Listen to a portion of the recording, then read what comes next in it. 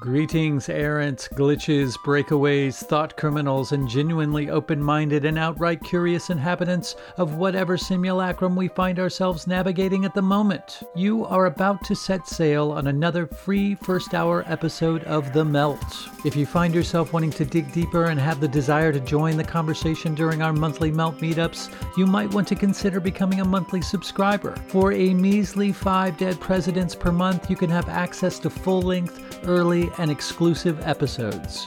Just click the Patreon or Locals link in the episode notes below to create the timeline that will set it all in motion. It's suspiciously simple, altogether painless, and just might inspire feelings of bliss and or lingering euphoria. So, without further ado, let the conversations begin!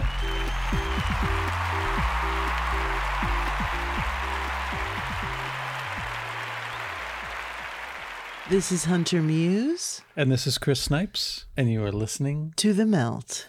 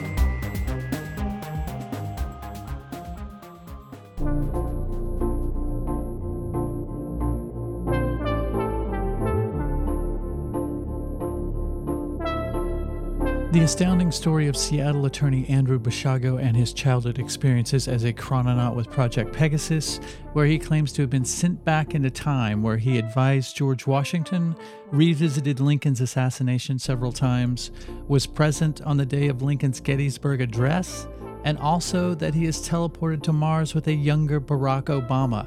These claims, on paper and out of context, sound outlandish until you hear them come out of Basiago's mouth. Within the context of his demeanor and tone, these claims seem not only credible, but perhaps even possible.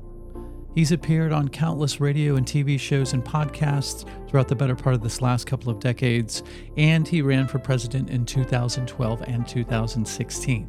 I start off the conversation by asking Andrew about his story, starting with his involvement with the DARPA time exploration Project Pegasus.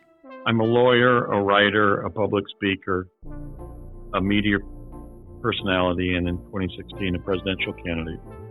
Probably best known for serving in DARPA's Project Pegasus as one of the chrononauts in that program, and in the Defense Department's Project Mars as an astronaut. Project Pegasus was a classified defense-related research and development program that was attempting to develop different modalities of time travel and succeeded. But I entered the program in 1968 when I teleported from the old Curtiss Wright Aeronautical Company facility in Woodridge, New Jersey, to Santa Fe, New Mexico, with my late father, Raymond F. Basiago, who was one of the project principals, so that we could meet with Dr. Harold M. Agnew at the Los Alamos National Labs in Los Alamos, New Mexico. Agnew was a brilliant physicist who had participated really in all critical stages of Project Manhattan, the project to build the atomic bomb. He had, as a prized physics pupil of Dr. Enrico Fermi at the University of Chicago, he had been one of the graduate students who was tasked with manipulating the graphite rods so that the critical pile would not go critical and that potentially explode. And then he was in Los Alamos when the atomic bomb was designed and built. Mm-hmm. And he was at Trinity site in Alamogordo when the bomb was tested. He took the nuclear trigger from Los Alamos to the island of Tinian, where it was put in the plane of Captain Paul Tibbets in terms of the bomb that was dropped on Hiroshima.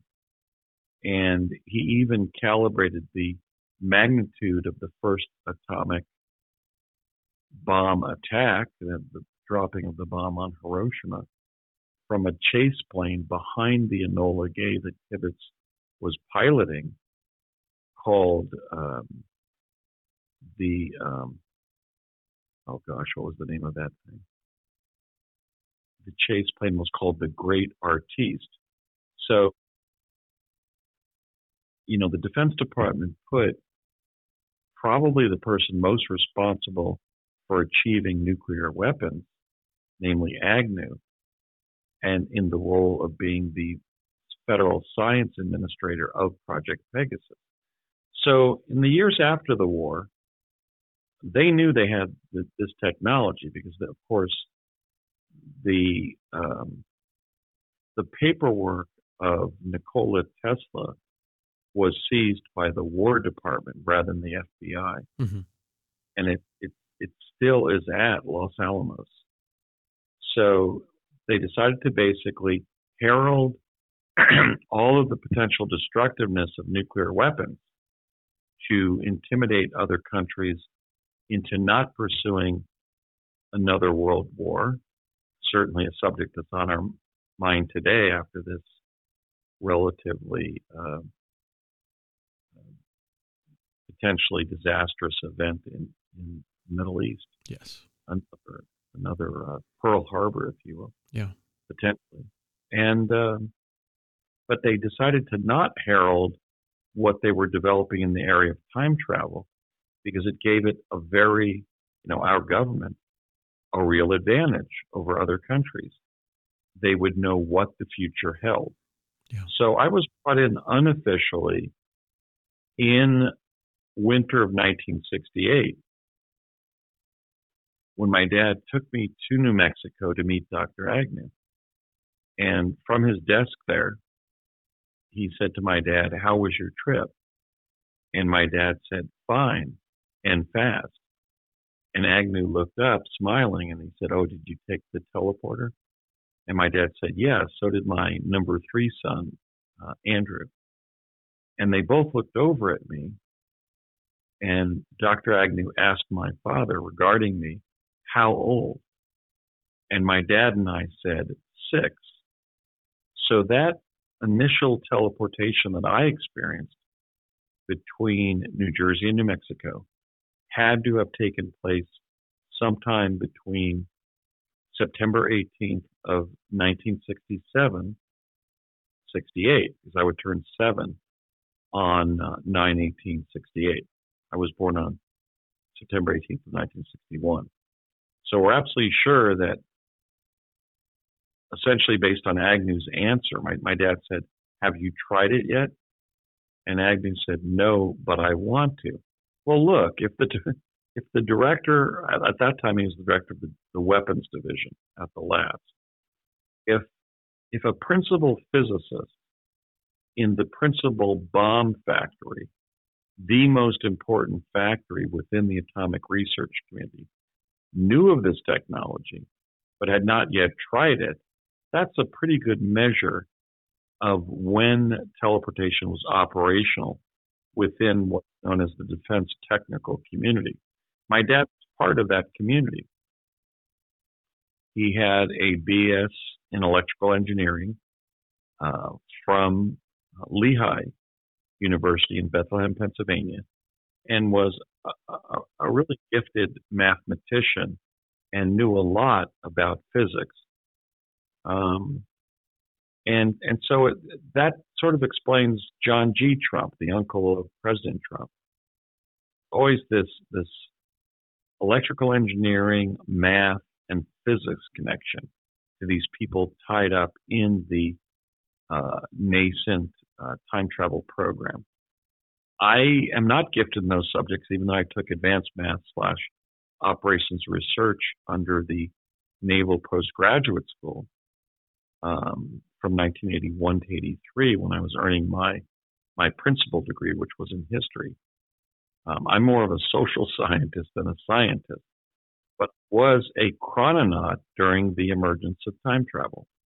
Now what? I mean, those experiences were roughly from 1968 to 72.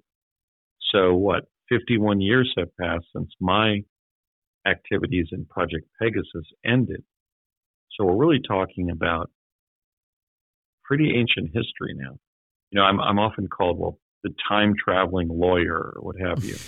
No, I've been lawyering from 1996 when I passed the Washington bar till about 2019 when my vision became so poor that I could not practice, and I'm currently inactive. But I would loathe being called, you know, the time traveling lawyer. I was a lawyer. I was a current lawyer who had time traveled during the emergence of time travel Yes. as a child, and then had gone to Mars in my late teens and early 20s. But those two experiences are ancient history, even in my life. So, yet I've kind of made a secondary career as an attorney, doing literally hundreds of radio shows and many mainstream, you know, network TV shows. One's coming up, in fact, on the 13th, but I can't state what it is because I'm on a confidentiality agreement. Darn it. But I've done a lot of radio. This is probably about my, I don't know, 600th show. Wow. So, yeah. So my goal was not really to reveal the technical secrets of this country. I was actually in a bind. You know, in 20 years ago, this year, I had somebody at CIA who I knew in New Mexico. At that, I went out there, and somebody from the executive office of President George W. Bush said, "Andy, if you continue to investigate, write about, or talk about this program, in light of the fact that the time travel devices involved remain sensitive and compartmentalized national security secrets, we cannot guarantee your survival." Now, wait a minute. They didn't really give me enough information to know whether I was being warned by the executive office of President George W. Bush or threatened. And I felt if I didn't talk, I might be killed. Like, for example, Danny Casolaro, the journalist, was, because he knew everything about the octopus. So I thought, well, if I talk and talk a lot, they won't be able to kill me because they'll bring attention to what I was saying. Yeah. So I went on a spree of talking, and I think that was my right to do, because I had not really requested being in the program. I was not officially serving in the military, although I was told I had been made a lieutenant in the Navy when I was in the third grade. But I was placed in a sensitive, compartmentalized situation. They denied me my pay. In fact, my dad and the Army adjutant at Curtis Wright had an hour-long argument when we went there to sign the paperwork for my salary, essentially. They were going to put money in trust till my 25th birthday, which would have been 9/18/86. And I thought, well, you know, what should I do here to stay alive? And I had to talk. Now, in the process, I believe I actually ended up protecting the country because what I did is inform some of the very countries that we may be in a third world war with fairly soon, or certainly inevitably, or ultimately. I advised them that they should not attack this country because we're going to know about it before they do. And that's because we have a quantum access capability and have had one fully operational for over 50 years. So I think the irony of what happened after 2003, when I was given this momentous threat or warning, is I ended up protecting the country anyway. Because I believe that China and Russia and Iran and North Korea and any of the other potentially adversary countries who were listening understood what I was saying.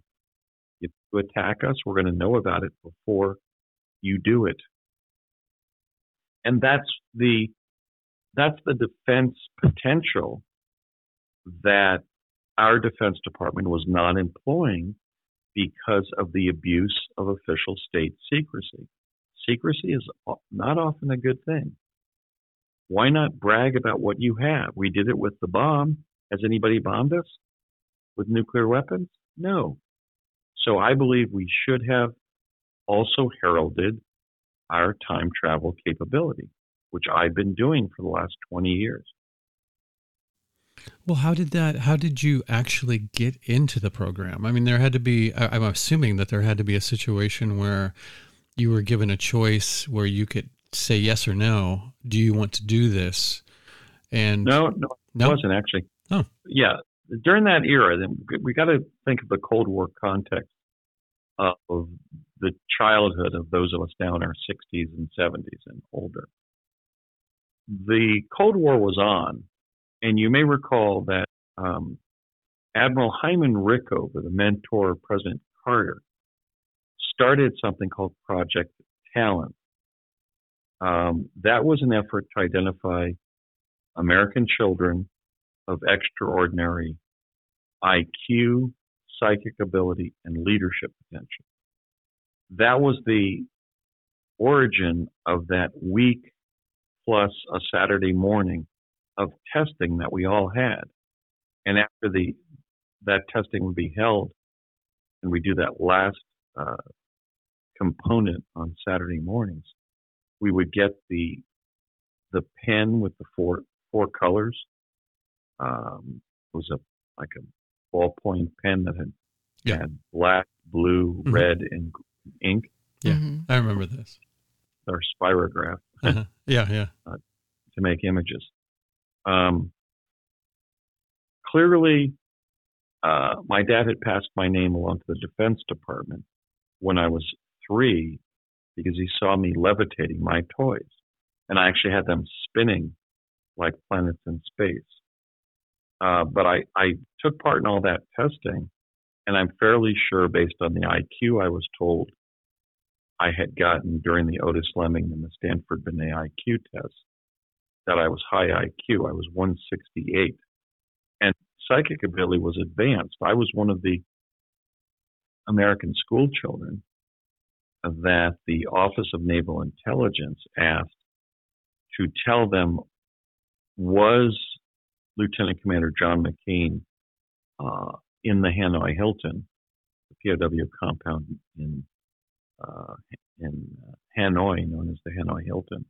And if so, where was he in the building that they thought he was in?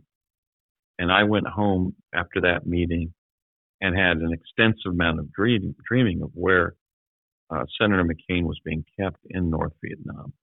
Now, at that time, McCain's father, John Sidney McCain Sr., was the commander of the entire Pacific Fleet of the U.S. Navy. So I know, in addition to high IQ, I had been identified as very psychic. I mean, my dad had witnessed me go down to the cellar where he had a carpentry shop and say to him, when I heard him sort of ruminating about his marriage to my mom, they had been apparently arguing about their IRS filing the filing of their taxes was always an invitation for my parents to be having an argument. And I heard him saying to himself that my mom just viewed him as a meal ticket. And I said to my dad at about age 3, I said, "Dad, you shouldn't say that. Mom doesn't view you just as a meal ticket. She really loves you." And he realized I was reading his mind. So he said, "Amscray," and he chased me upstairs. So I know that my psychic abilities were being detected by my father and other adults. In fact, in early childhood, I was even inhibited to sit next to somebody on a couch because I thought they'd be able to read my mind because I was reading other people's minds. I had many dreams that would come true, and I remained, psychokinesis. Mm-hmm. I'll sit under a lamp at our dining room table, and it'll start going on the blink. I'll go past a microwave oven, and it'll fail or go on the blink. I recently, not intending to, disabled our TV set. So, in fact, when I was working in a gas station when I was 20, 2 Defense Department officials came in and ordered the station manager and chief mechanic to allow me to have no contact with electronics. Why, I don't know, but I've been very psychokinetic during my life, and I have no idea why I am. Could be a past life influence, or I don't know, something that happened in utero. But I have almost always caused microwave ovens to go on the blink, and a lot of TV sets. So they knew I was psychic, and I did find where Lieutenant Commander McCain was. And I tried to meet with him in 2008 when he's running for president, and I did not succeed at reaching him to fill him in on the fact that his dad had psychic kids in New Jersey looking for him. So I was kind of brought in to the secret testing of that era on the basis that I think I qualified for 2 of the 3 things that Project Talent, TALENT, was looking for, which is high IQ and high psychic ability.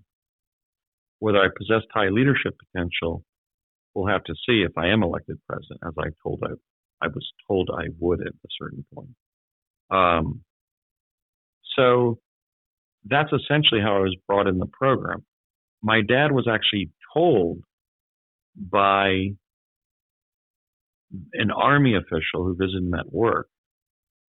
And in fact, my dad took me out to the General Manufacturing Company facility in Convent Station, New Jersey, after that Army officer visited him at work and told him I would be in the program. Now, when you're dealing with time travel, there's kind of a convolution. If you use chronovision, for example, to see something in the future, and then you task somebody to do that thing, which comes first, the view of what they did or the tasking and their performance of that time travel? There were a number of paradoxes like that I directly confronted when I was formally placed in Project Pegasus in fall of 1969, when I was becoming age 8 and entering the 3rd grade. One was they were using the chronovisors. Now, let me just explain what those were. Yeah, those were electro-optical devices where they would put an electromagnetic signal through 8-sided bismuth crystals, and a cubical hologram would pop out. If we were outside that hologram, it surely was a looking glass, as it's been called. But that's not really the significance of the chronovisor. If we were in the hologram when it was generated, we spontaneously went to that time and place. Now, in the case of going back to brief General George Washington to retreat his troops from New York Harbor, which I did leaving in the fall of 1970 from Morris Plains, New Jersey, and arriving there in August of 1776, they had been using the chronovisors to compare what chronovision was recovering about the true lives of historical figures like Washington, Lincoln, Jesus of Nazareth, and other undisputable luminaries of their time. And they did it with Washington. They saw me advising him. In other words, they went into his encampment at Brooklyn Heights, and they saw me actually giving him a démarche to retreat his troops from New York Harbor. But in real time, back in the present, they analyzed that data and they had me memorize what they had me say to him. And then I went and I advised Washington to retreat his troops from New York Harbor. I gave him a lot of information about the Revolutionary War, how he was destined to win it, how he was destined to be known as the father of his country, how indeed the capital of that great country that his success in the war would lead to the founding of the United States of America, how they would name it Washington in his honor. But I was also advised to say that none of those propitious things would happen, Sir General Washington, unless you retreat your troops immediately from New York Harbor. Well, Washington could not really get his mind around what we meant by the fact that we were time travelers from his future. And he quizzed me extensively, but then ultimately realized who we were and what we were telling him. And he just stood up and decisively said, "I shall order the retreat immediately." I was very impressed by Washington. He was truly an immaculate person, a very impressive person. But see, they sent me because they had filmed chronovisor footage of me advising him. So you have to ask, which came first? Yeah. I mean, we can't really answer that question. Yes, the thing that they had already taped is what they would send me in the future to go say to Washington. And what I said to him is what I had memorized of what they had me say. But see, this is the paradox of time travel. When you are sent from the future, our present to the past, and you implement or confirm, so to speak, what you've done, you defeat linear causation and replace it with what I call circular causation. And that is now a known paradox of time travel. But I didn't say what I was motivated to say or had said. I went to say what I would say, but they had footage of it, you see, because of the nonlinear nature of quantum access. It sounds like it sounds like they wanted you to go and reenact something that had already happened, which would make one ask, why would that need to happen since it seems to have already happened? See, but that's an analysis that's understandable. Sure. But that's based on our linear understanding of time and space. True. We have a sense of since we develop object permanence as infants. But that's not what happened. What they did is they sent me to deliver the first time what they already had footage of me delivering because they had time travel. You see?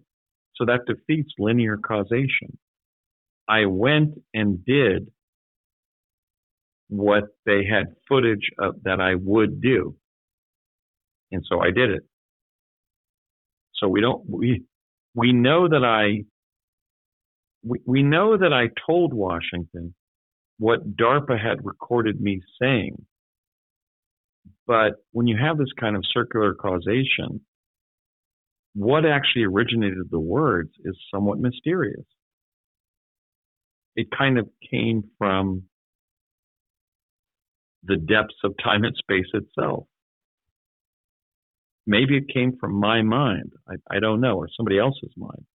But I ended up giving a démarche that they knew I would give, not that they knew I had given. But yes, if you look at it from the perspective of 1970 vis-a-vis August of 1776, yes, in August of 1776, I had given it. But I had to go and give it for it to exist in the time-space continuum. And there is a time-space continuum. So it's really an irresolvable paradox. It almost sounds like a Mobius strip of causation. Yes, and in fact, they had Steve Schwartz, the gifted psychic researcher, have us play around with Mobius strips when I was in kindergarten. Mm-hmm. I worked with Steve Schwartz at an appearance I did at the Ramtha School of Enlightenment under J.Z. Knight up in Yelm, Washington, which I believe was an appearance I did in like February 12th of 2011. And I thought, my God, this is the guy that I met in kindergarten. And he showed us Mobius strips.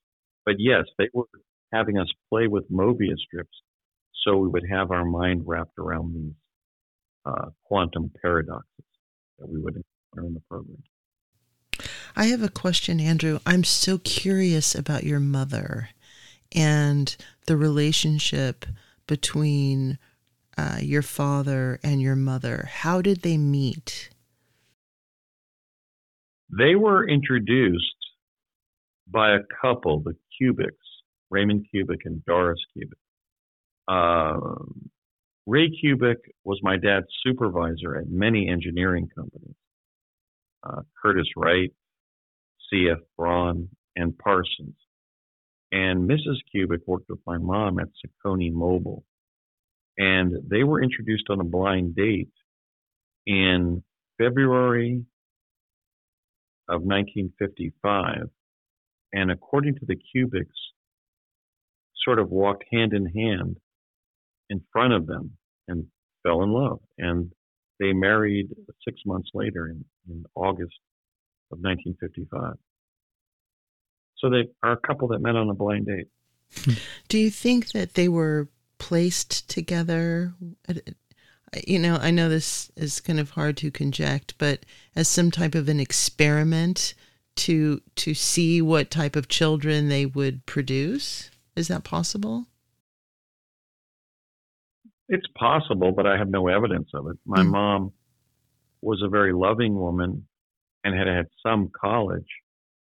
My dad was a really brilliant engineer and mathematician. In fact, one of his colleagues from Parsons said to me at my dad's services in 1990, you know, Andrew, if your dad had been a better communicator, he would have become president of Parsons.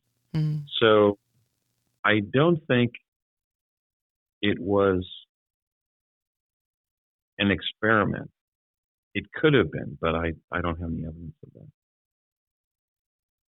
I think they would have used perhaps a bride who was an Ivy League graduate or something. Mm-hmm. Because my mom was just not gifted in the areas that my dad was. So it's been explained, and I still have a hard time wrapping my rational, reasonable mind around it, but that time obviously is not a linear point A to point B to point C sort of progression of events, but that all time is happening at the same time, concurrently. Well, there's a space continuum, and you affect it, you alter it with time travel, because you produce the effect before the cause. And that's very paradoxical to comprehend. In fact, most people have not been able to comprehend my point about that. You're literally producing an effect before you provided the cause. How could that be? Well, because you're using sophisticated forms of time travel. So sorry, but Don't be sorry. You're just the messenger here. yeah. So that would posit. I mean, that would make me think like, okay, if all time is happening at the same time, then how can one time travel? What is being traveled? I mean, is that just a semantical sort of I don't really minefield? prefer time travel. I prefer the term quantum access. Mm-hmm. But this is the paradox of retrocausation and protocausation. Let's use another example for a future data point. If Barack Obama was told he was going to be president, and he went to, let's say, David Axelrod and said, Dave, I'm going to be president, so why don't you consider being my campaign manager? Mm-hmm. Which first? Their knowledge that Obama was going to win in 2008, or the approach to Axelrod, who had the skill and ability to get Obama elected, even though he had relatively little profile or little service. Yeah. He had about 47 votes in the Senate where he had voted present. Nobody really knew who Barack Obama was, but Axelrod succeeded at accomplishing what Obama told him the CIA had already informed him of. That would be the paradox of proto-causation. They knew something in the future was going to happen, and they took discrete decisions that did make it happen. So how did that fall together? The same thing. It was circular causation. Oh, help me get elected because I know I'm going to be elected. That's rather similar. Yeah. I don't know if that's what Obama said to Axelrod, but he certainly could have. He could have sold the inevitability of his election to those he was entreating to help him get there. Mm-hmm. Typically, people say, well, please try to get me elected because I'm going to do such great things for the country, right? And they come up with rationales to get them elected. But with those of us who have been informed of our future presidencies, as Obama and I were as early as 1980, his happening much earlier than mine, it gets in the area of circular causation. I mean, it can. And I'm tired of talking about that because people said when I ran in 2016, they said, Andy, what happened? You predicted you were going to be president. I never did any such thing. I said I was told I was going to be president. Yes. So I didn't make a prediction. I'm saying I may have with Axelrod and others. Uh-huh. And at one point you said that you were in a room, I believe, where all of these people were much younger, obviously. Clinton, George W. Bush, and I can't recall who all. No, I met both Bushes at a luncheon in New Mexico around, I don't know, must have been around 1971. And W was about 25.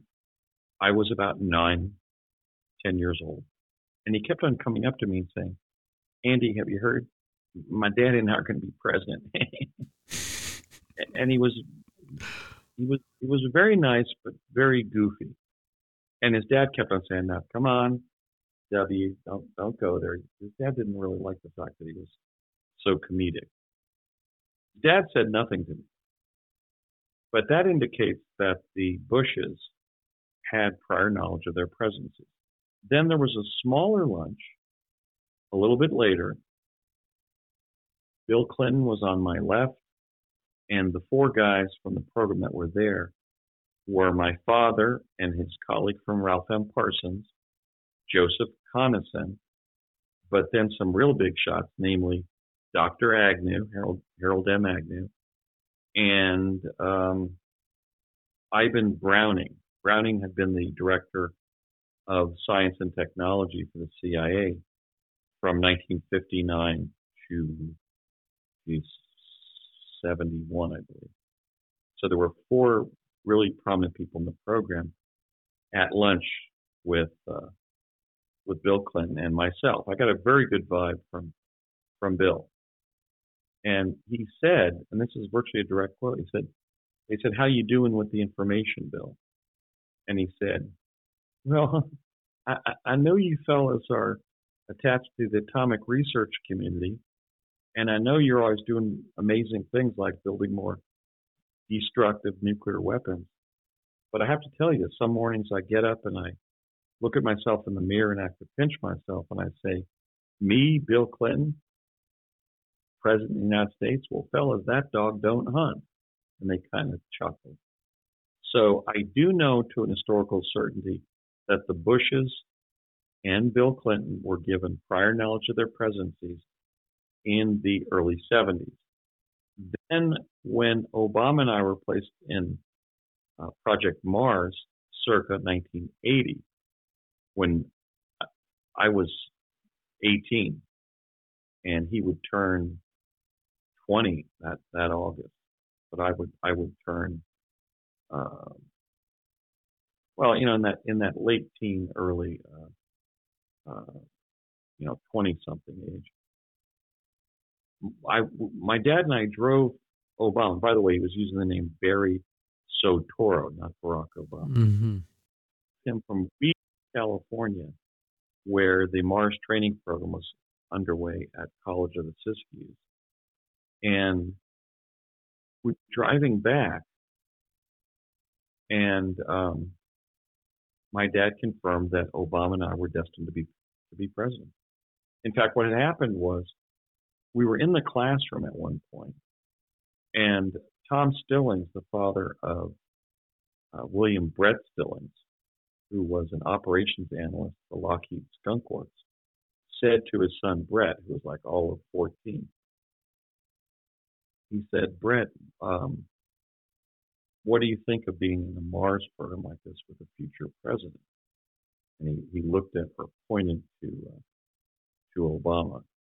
And then without letting Brett answer, my dad looked at me and shoved two fingers into the area between our respective desk, aisles, if you will, and said, "Two future presidents." So when we were dropping Obama off at the local airport at the Indian Reservation north of Weed, I think it's either Hoopa or Huma, and I have to look it up. I said to my dad, "Dad, do I really become president?" And he said, "Yes, that's what they said. And so does Barry." That's what we're calling Barack Obama, was by his birth or his Indonesian name, Barry. So because that's what he told us his name was. So I may have sundered my potential by talking, but the bottom line is it was part of my truth campaign to inform the American people that there's a connection between quantum access and the U.S. presidency. In fact, that's one of the only manipulations they really wanted to participate in. Generally speaking, those on the program, like my late father, did not want to engage in quantum engineering. For example, they knew about the inevitability of the events of 9/11, which were very grievous. I mean, people were jumping off the Twin Towers, right? And I think that they didn't want to engage in quantum engineering in light of knowledge of the future, because it would defeat the benefit of having quantum access. It would start screwing up the timelines. So they decided to just engage in sort of contingency planning for future events based on previous quantum access knowledge of future events, but not try to change the future based on knowing about it. But clearly, in the case of the presidency, they made an exception. So I think they've been advising every U.S. president since probably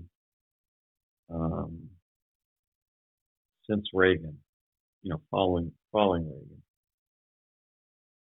Well, it's interesting too because a lot of people in this truth community, or whatever you want to call it, posit that the presidents come from these long lineages. So in that sense, they're sort of predestined to have one or the other of them take the highest political power, or various high orders of political power, just because of the families that they're involved in. So in that sense, I think that people think that that's predestined because of those circumstances. But the context that you cast it in, it's more because they foresee it having happened already. Yes, they run, they win, and the government has known it since they've had quantum access. Mm-hmm. I mean, I was in Pegasus officially in 1969, fall of 1969, when all of these devices were already fully operational. They were testing those devices on children, not trying to develop them. They were already there. So we had 8 modalities of time travel by 1970, and probably before then. So, no, everybody's been running, but the government knows who's going to win. Now, supposedly, that goes certainly from George H.W. Bush to Biden. So, I mean, I think it's the post-early 70s in which they've had quantum access, allowing them to know who's going to be president. I think they decided to tell the people just so they could psychologically adjust to their destiny being the leader of the free world. Sure. Now, Harry Truman said when he found out that Franklin Roosevelt had died, that he felt all the stars in the heavens had fallen to earth and landed on his shoulders. And other presidents have made similar comments. So I think it's such a momentous job and destiny that they just said, well, we'll benefit the government function by just letting the future presidents know what their destinies are. For all we know, the alcoholism that George W. Bush struggled with, pretty much from around the time I met him, and he was, about 25, to the presidency, was because he had been told, not just that he would be president one day, but after his father was. That must have been pretty disturbing information. For sure. Especially if he was somewhat of a simp, trying to wrap his mind around having so much responsibility, probably messed with his head a little bit. Yes, and I guess he figured, well, geez, I'm going to be the second American after John Quincy Adams to have had a father who was president. Mm-hmm. Going to make comparisons and so forth. Sure. His dad was fairly smart, also a Yale graduate. But he did graduate from Yale and Harvard Business School, so he's not a dummy. Or he got ushered through. Yeah. So that's what they've been doing. And, Alfred Weber has written a book called The Chronogarchy, suggesting that there's this elaborate oligarchy that's exploiting quantum access. And I don't believe there is. I don't really believe there's been any continuity between the days of Pegasus and the present. If there was, they would have contacted me, and they have not. So would have contacted Obama, and by now we would have found out something. And I know he knew, because at the going away party for the Mars training course, he and his putative mother, Stanley Ann Dunham, were telling all of us, look, we know he's going to be the first black president of the United States. And that was 1980. That was what, 28 years before Obama was elected. Wow. Thing would have leaked out by now. Yeah. But I can, as the other person who was told in 1980 that I had such a destiny, nobody's contacted me, so I don't believe there's a chronogarchy. I believe the intel community will approach somebody and tell them, actually used my dad in 1980. But in the intervening 43 years, has somebody approached me who is not my dad, but who has some kind of position that will cause me to trust what they're saying? No. All of the education I got, my decision to run in 2016, that was all personal and volitional. It wasn't done at the request of anybody. So I don't believe there's a chronogarchy. I think they would have thought it would have been unconstitutional to develop such an oligarchy that would be exploiting quantum access to control the American people or what have you. What are your thoughts about where the technology is now? We're talking a lot about technology from, 50 years ago. Do you think that they have continued to advance or develop this technology? With possible setbacks, I know that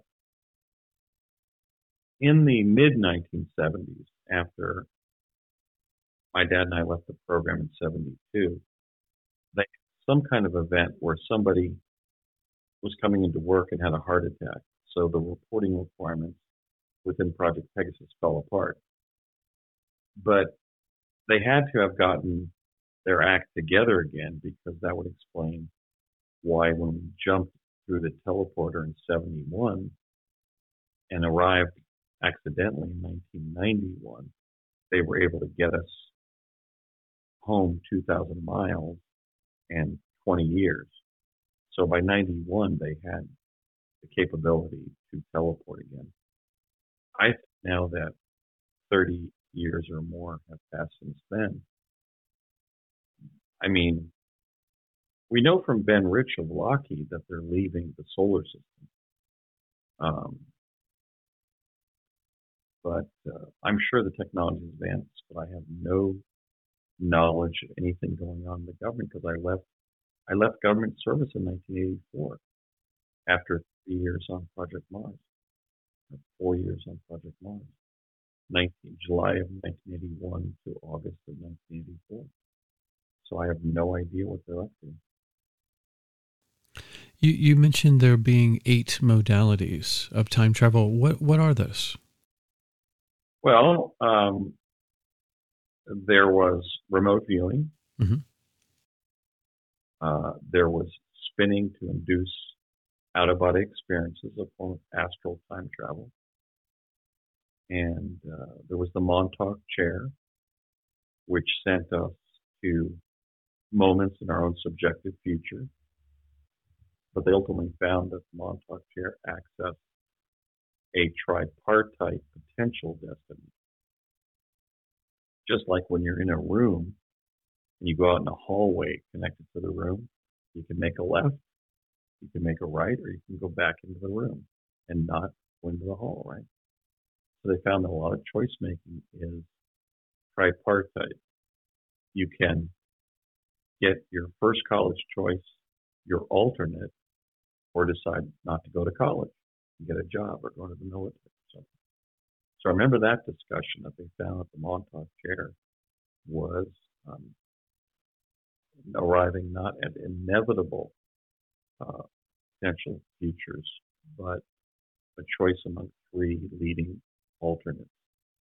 Then there was Tesla teleportation. There was chronovision, not along the lines of what Ernetti and Gemelli originally developed, which was like a TV screen. But when they sent it on to Bell Labs in this country, they developed cubical holograms and plasma confinement. And that was the way they sent me to Gettysburg. And on November 19th of 1863. And, there was third degree chronovision, fourth degree chronovision, and plasma confinement, and also the aeronautical repositioning chamber, which they used to send us to the Red Planet in an extremely short period of time. I mean, we were getting to Mars anywhere from like 10 to 20 minutes, Wow. which seems possible. So the bottom line is our government has technology that we were told when we were kids on the project was 200 years ahead of what the people thought had been developed. That's, I think, why I was sort of threatened or warned in 2003 by the representative of the executive office of the President George W. Bush. Do not talk about these technologies. And you've suffered no repercussions because of talking about it. Have you received any death threats or? No, but I mean, I was targeted with a directed energy weapon after the 2016 election, and I went to Washington State to resume my law practice. And then as a result, I developed kidney failure and legal blindness. Wow. So we don't really know if that was some idiot acting like he was doing something or that was some operative who was targeting me. But no, after I began speaking out when I had been advised not to, it looks like what they decided to do, because they couldn't kill me after like the first 100 radio shows and 5 TV shows, because it would draw attention to what I was talking about. They tried a different approach, which was to flood the field with what I call exo-hoaxers. That was that whole phenomenon of all those SSP claimants, the Randy Kramers, the Corey Goods, and so forth. Mm-hmm. There's been a lot of them. Yes. The idea being, look, if we sponsor 20 surrogates to Andy, nobody will really know what's gone on. We do know that, Corey Good has now admitted that he was lying in court, and Randy Kramer has been proven to be a liar. He gave 2 names for the wife that died in his arms on Mars from a predator attack. And his most famous recent comment from December 17th of last year was that ETs are coming here because we make the best beer in the galaxy. What? Which I think goes a little bit to Steven Spielberg's film E.T. the Extraterrestrial, where E.T.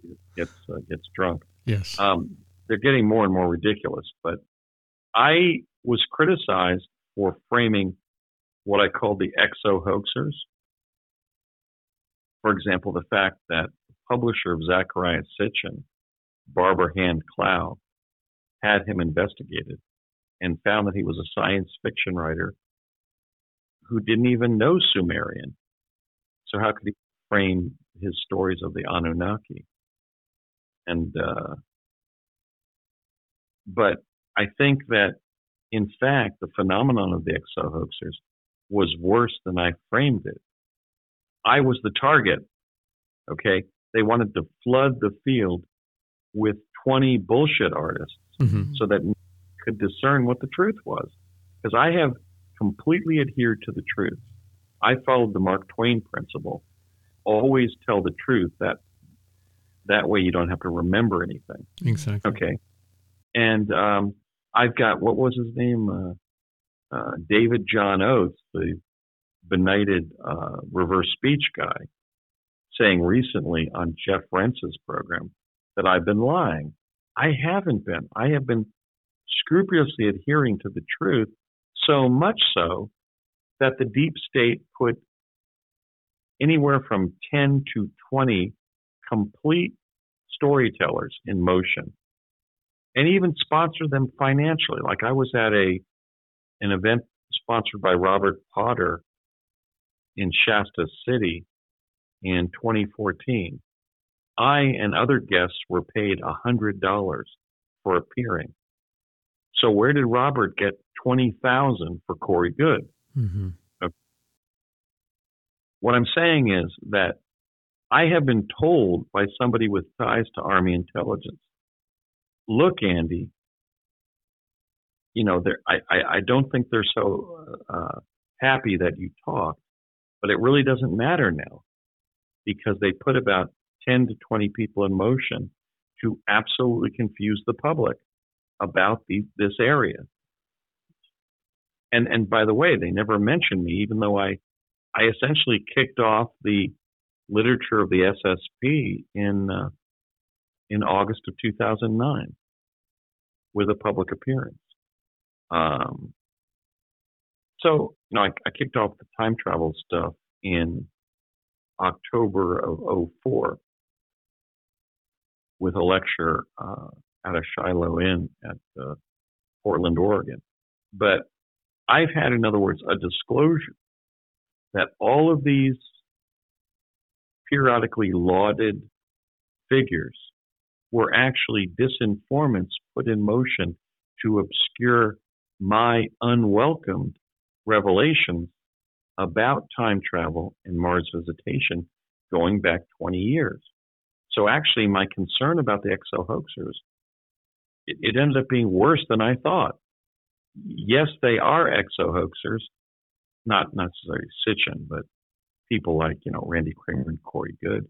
I mean, does anybody really believe Tony Rodriguez's claim that his involvement with extraterrestrials involved building stars? I mean, come on. So what people have to understand is that these were disinformants that were put in motion to obscure the testimony of truth tellers like myself. And specifically, that U.S. Intel has already confirmed to me with specific names that, yes, Andy, these were put in motion so that nobody has any chance of understanding the truth that you were sharing. So it looks like you're not in any physical danger anymore.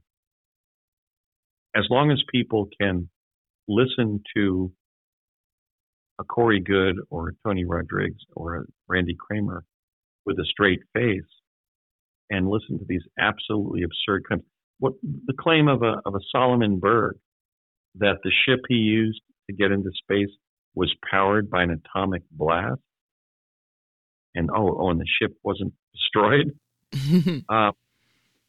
then you're safe because the deep state has succeeded in completely muddying the water, and that looks like what has happened. A truth teller with ties to Army intelligence, Army Special Forces, who likes and admires me, told me that this is in fact what's been going on. But if you look at the followership, I know fairly intelligent people who still believe Corey Good, for example, and Corey admitted that he was channeling his information. He's admitted fabricating it. Okay, so there's a weird kind of cultic followership of these bullshitters that were put in motion to obscure the truth. I don't understand it. It's almost like fandom in television shows. I mean, I can understand being a fan of Star Trek or the X-Files, but when somebody has assumed a public position and then admitted that they were making everything up, why are people clinging to still believing them after they've made what we call in the law admissions against interest or confessions? So I don't get it. I think it's a desire to be right. And there's the ego is so deeply entrenched with the story that people don't want to admit that they could potentially have been duped. And yeah, Hunter, I think that's a good point. It kind of reminds me of the vax.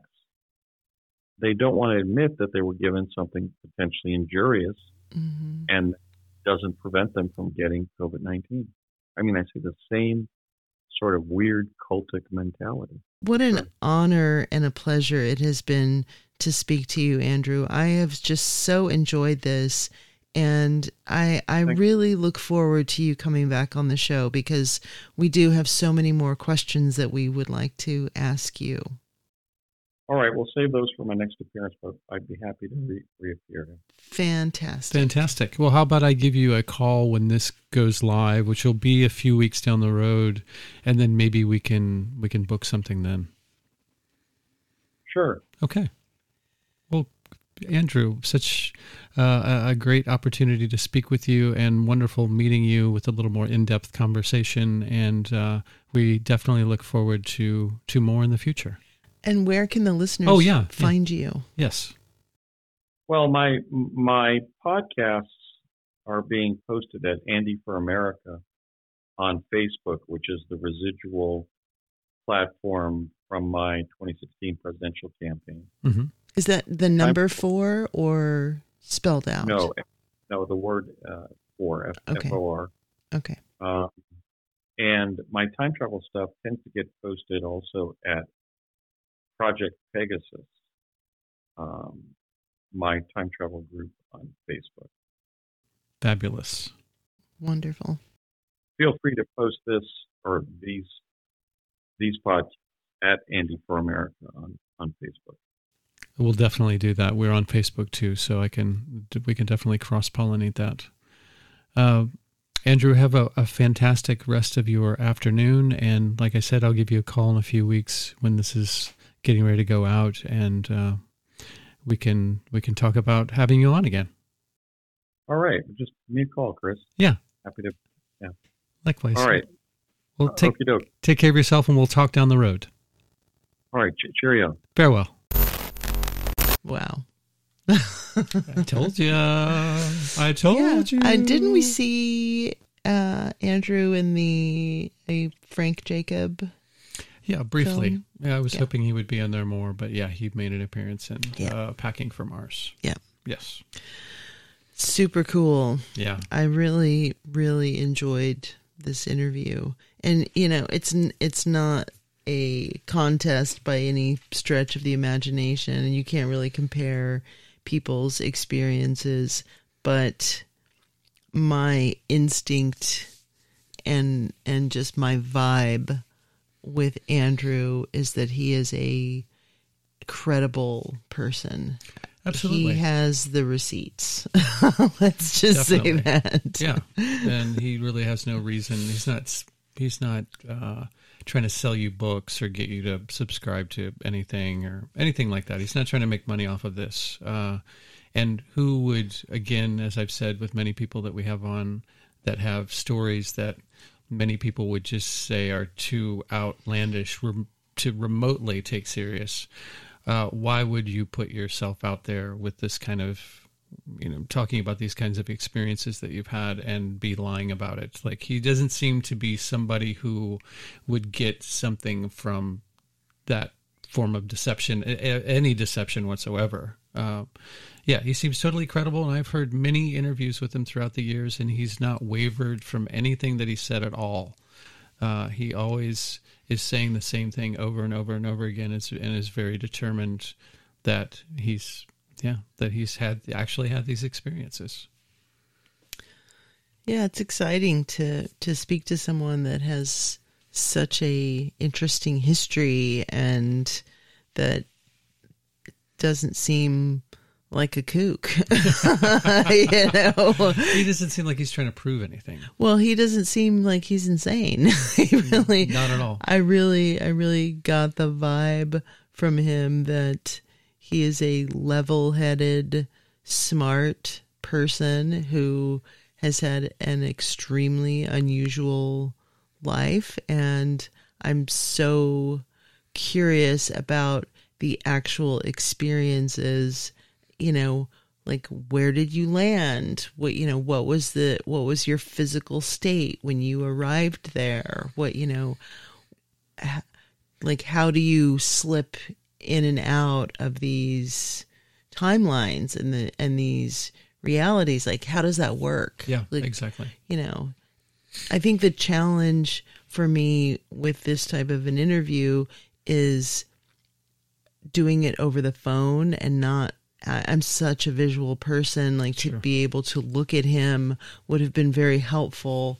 But he is just such a astute and accurate navigator in the story that it was extremely easy to follow. I have so many questions. Yeah, me too. I mean, he talks in big chunks, so sometimes a few questions will pop up in the middle of what he's saying, but I certainly don't want to interrupt his train of thought. I want him to complete what he's saying. But, by the end of when he's done speaking, the question doesn't seem to be that relevant, or I've gotten distracted by all the interesting things that he's been talking about and want to, ask several more questions having to do with where it all ended up. Yeah, I wanted to ask him about, it was good to discuss like the Draco stuff and reptilians and, but of course there's this stuff that's like in the news, like about human trafficking and where that falls in all of this, and just the state of the world and the state of the United States, and how we have these really what seem to be divisive subjects like the jab, homelessness, like how do all of these things fit into this picture? I wanted to ask him about MK Ultra and just all the stuff that we like to talk about. I want to drill into that because I do think that these, just from my own research and my own experience, I am certain that these projects exist. What my curiosity is what is the end game of all of them? Usually if a scientist is doing an experiment, it's to prove a hypothesis.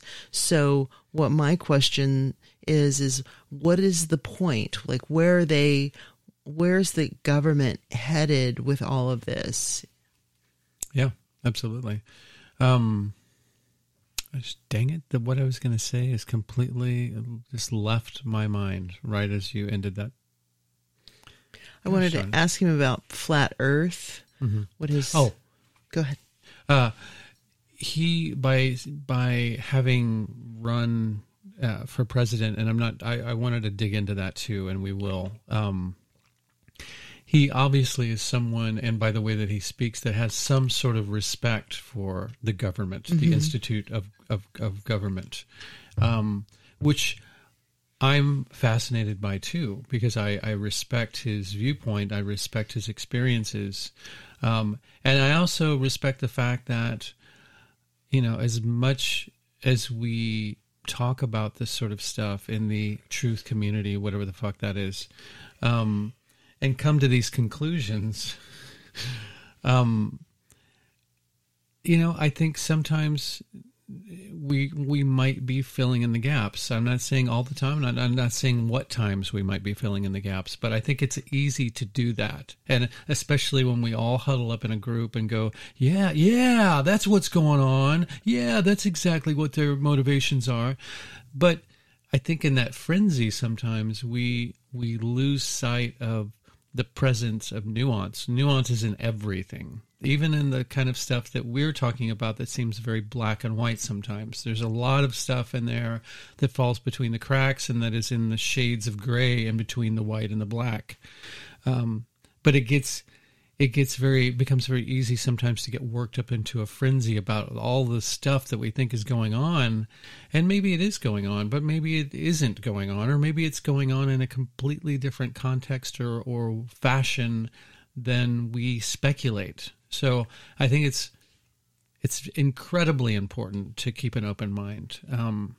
And I really want to hear Andrew's take on government and why he even thought that was a worthwhile pursuit, and why he seems to have that respect for that institution that many of us have written off as hopelessly, myself very much included, hopelessly corrupt.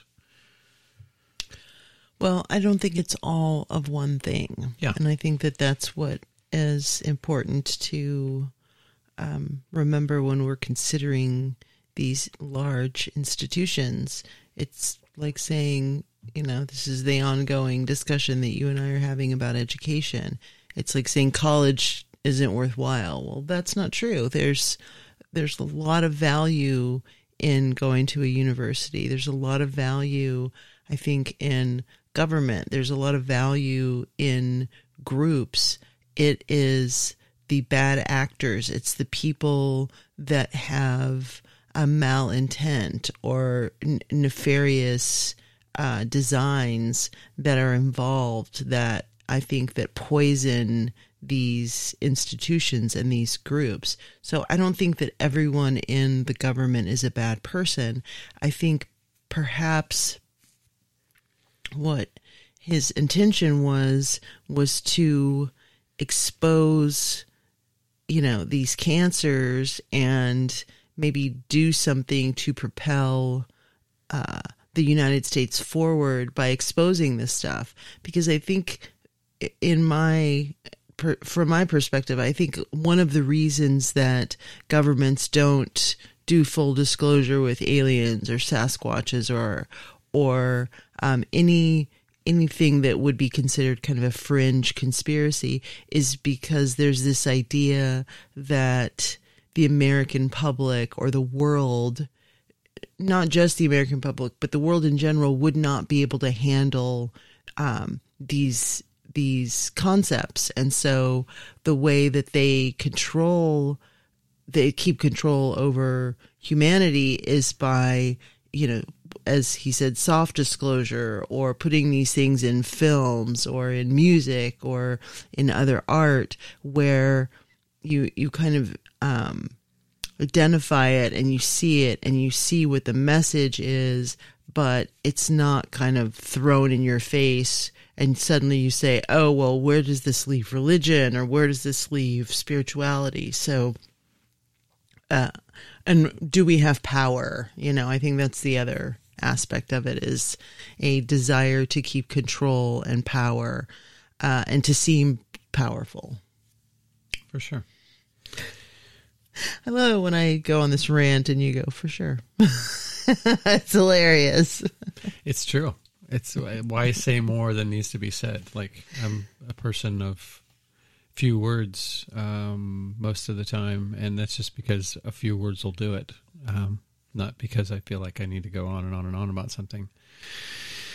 Do I have a retort to that, or did that send me off in a direction? Not anything that I can think of to add to that.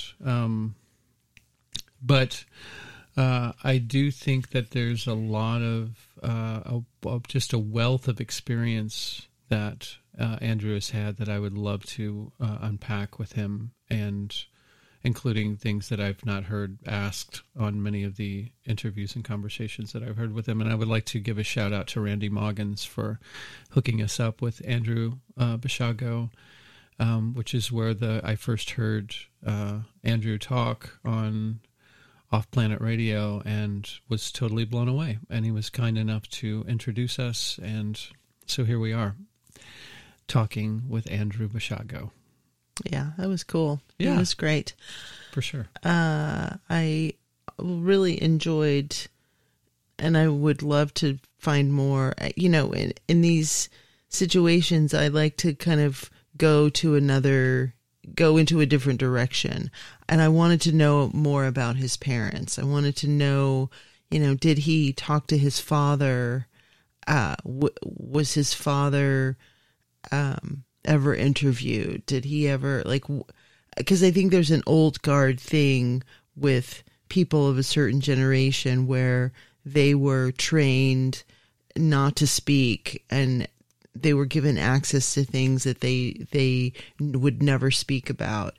And so the fact that he and his dad were able to speak about these situations was very fascinating to me. And I was just curious about, as his father aged and as Andrew aged, did they continue to have these discussions? And, did they ever like go back and say, wow, that was really weird when ... happened? Or, did he ever interview him, or would he ever write a book about his father? Because his father sounds like an extremely interesting person. Yes. And I wanted to know more about him. Exactly. I think when you have somebody talking about experiences as vastly out of the spectrum of consensus reality as Andrews are, it's also easy to gap fill. So you can say, we went to this time period and we did this and that and the other, but having the opportunity to speak to somebody who's actually there and has had those experiences makes me want to talk about things. Like that's when he was talking about Gettysburg and like, what did it smell like? Like what is it? What did it feel like there? Like, I just can't imagine what that would be like, which maybe, oddly enough, it's maybe not that different. Just people were more well-dressed and more articulate, perhaps. But it's those little details that I would love for him to expound upon that I feel like get brushed aside in a lot of conversations about this stuff because they just want the more spectacular aspects of everything, which I find obviously highly fascinating too. But time travel is always something that comes back again and again and again as far as subjects that I feel myself drawn to. And so Andrew seems like a very, very good source for sort of mining that topic as someone who has had firsthand experience with it. Yeah, I wanted to talk to him about firmament and the 70 species of alien, and I'm interested in that aspect as well, and just his thoughts about interstellar travel and the possibility of that.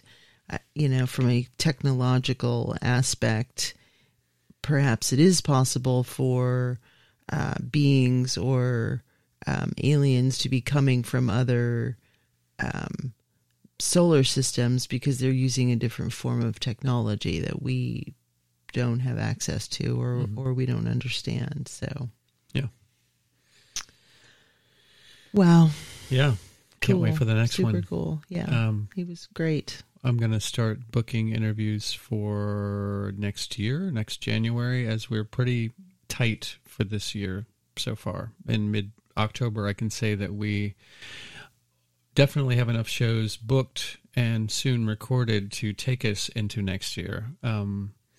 But yeah, the idea is that we're going to try to take the last half of November and all of December off as far as doing interviews are concerned. Obviously, I'll still be working to actually put these episodes out, putting them together and editing them and so forth. But I'm going to start, I'm kind of making a list of people that I want to invite back. And Andrew is definitely on the top of that list. Yeah, it would be cool to have he and Tony on at the same time. Get into a little debate, little discussion. Yeah. The jury is out for me as far as Tony is concerned too, just to quickly touch on that, because crazy outlandish experiences too. But I'm always the kind of person that wants to listen to those kinds of things, sure. Not just for the sake of it, but because I think sometimes the person that everybody labels as the total kook, it may be the only one that has any idea of what's really going on about something. Yeah. Or may not. Or may not. Yeah. Yeah, of course. May is the operative word. Yeah.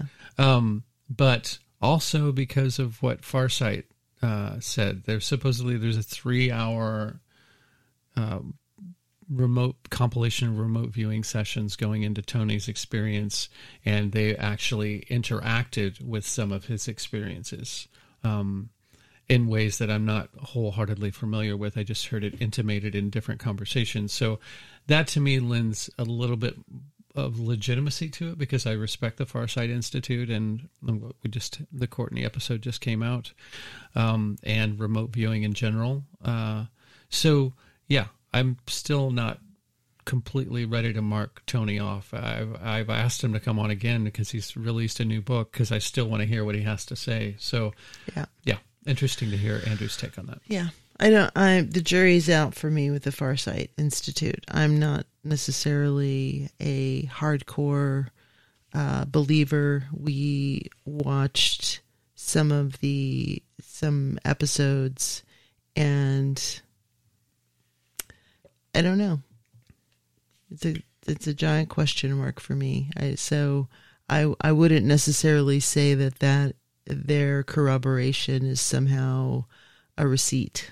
I wouldn't necessarily look at it that way. I wasn't. I'm not saying that you are. I'm just saying for me, I wouldn't necessarily say that. So, but there you have it. This is what's great about being with you, is that we can have different perspectives. For sure.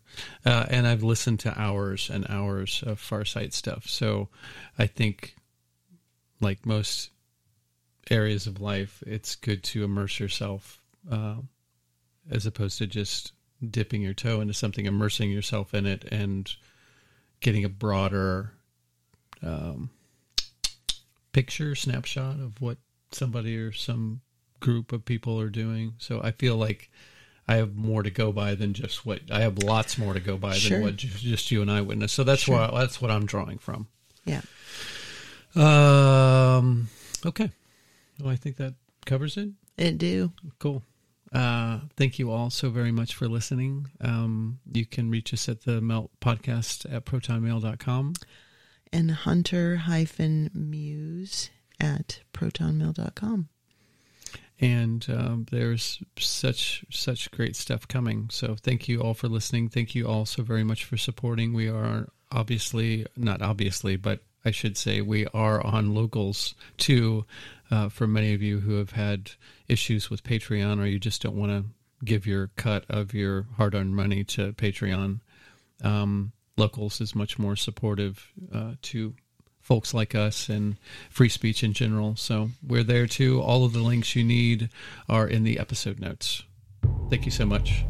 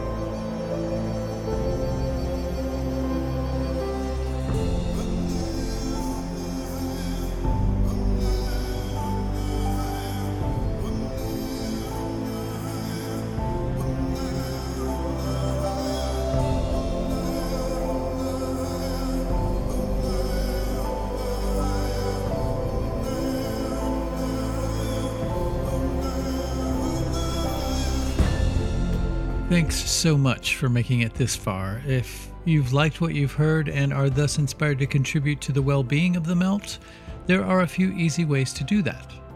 The most tangible being financially, which can be achieved by clicking the Locals or Patreon link in the episode notes, and then you will be led through the process of starting your monthly subscription for a mere $5 a month.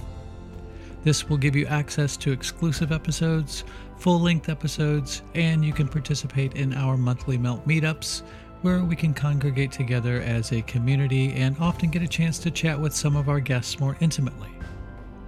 Another way to help out would be to go to wherever it is that you listen to the Melt and leave a favorable review or rating. You can also spread the word via sharing or recommendation to friends and family, either in person or virtually. And lastly, If none of those options are readily available or appealing to you, simply send your positive thoughts and intentions. In an interconnected and quantumly entangled multiverse, these also go a long way. Thank you.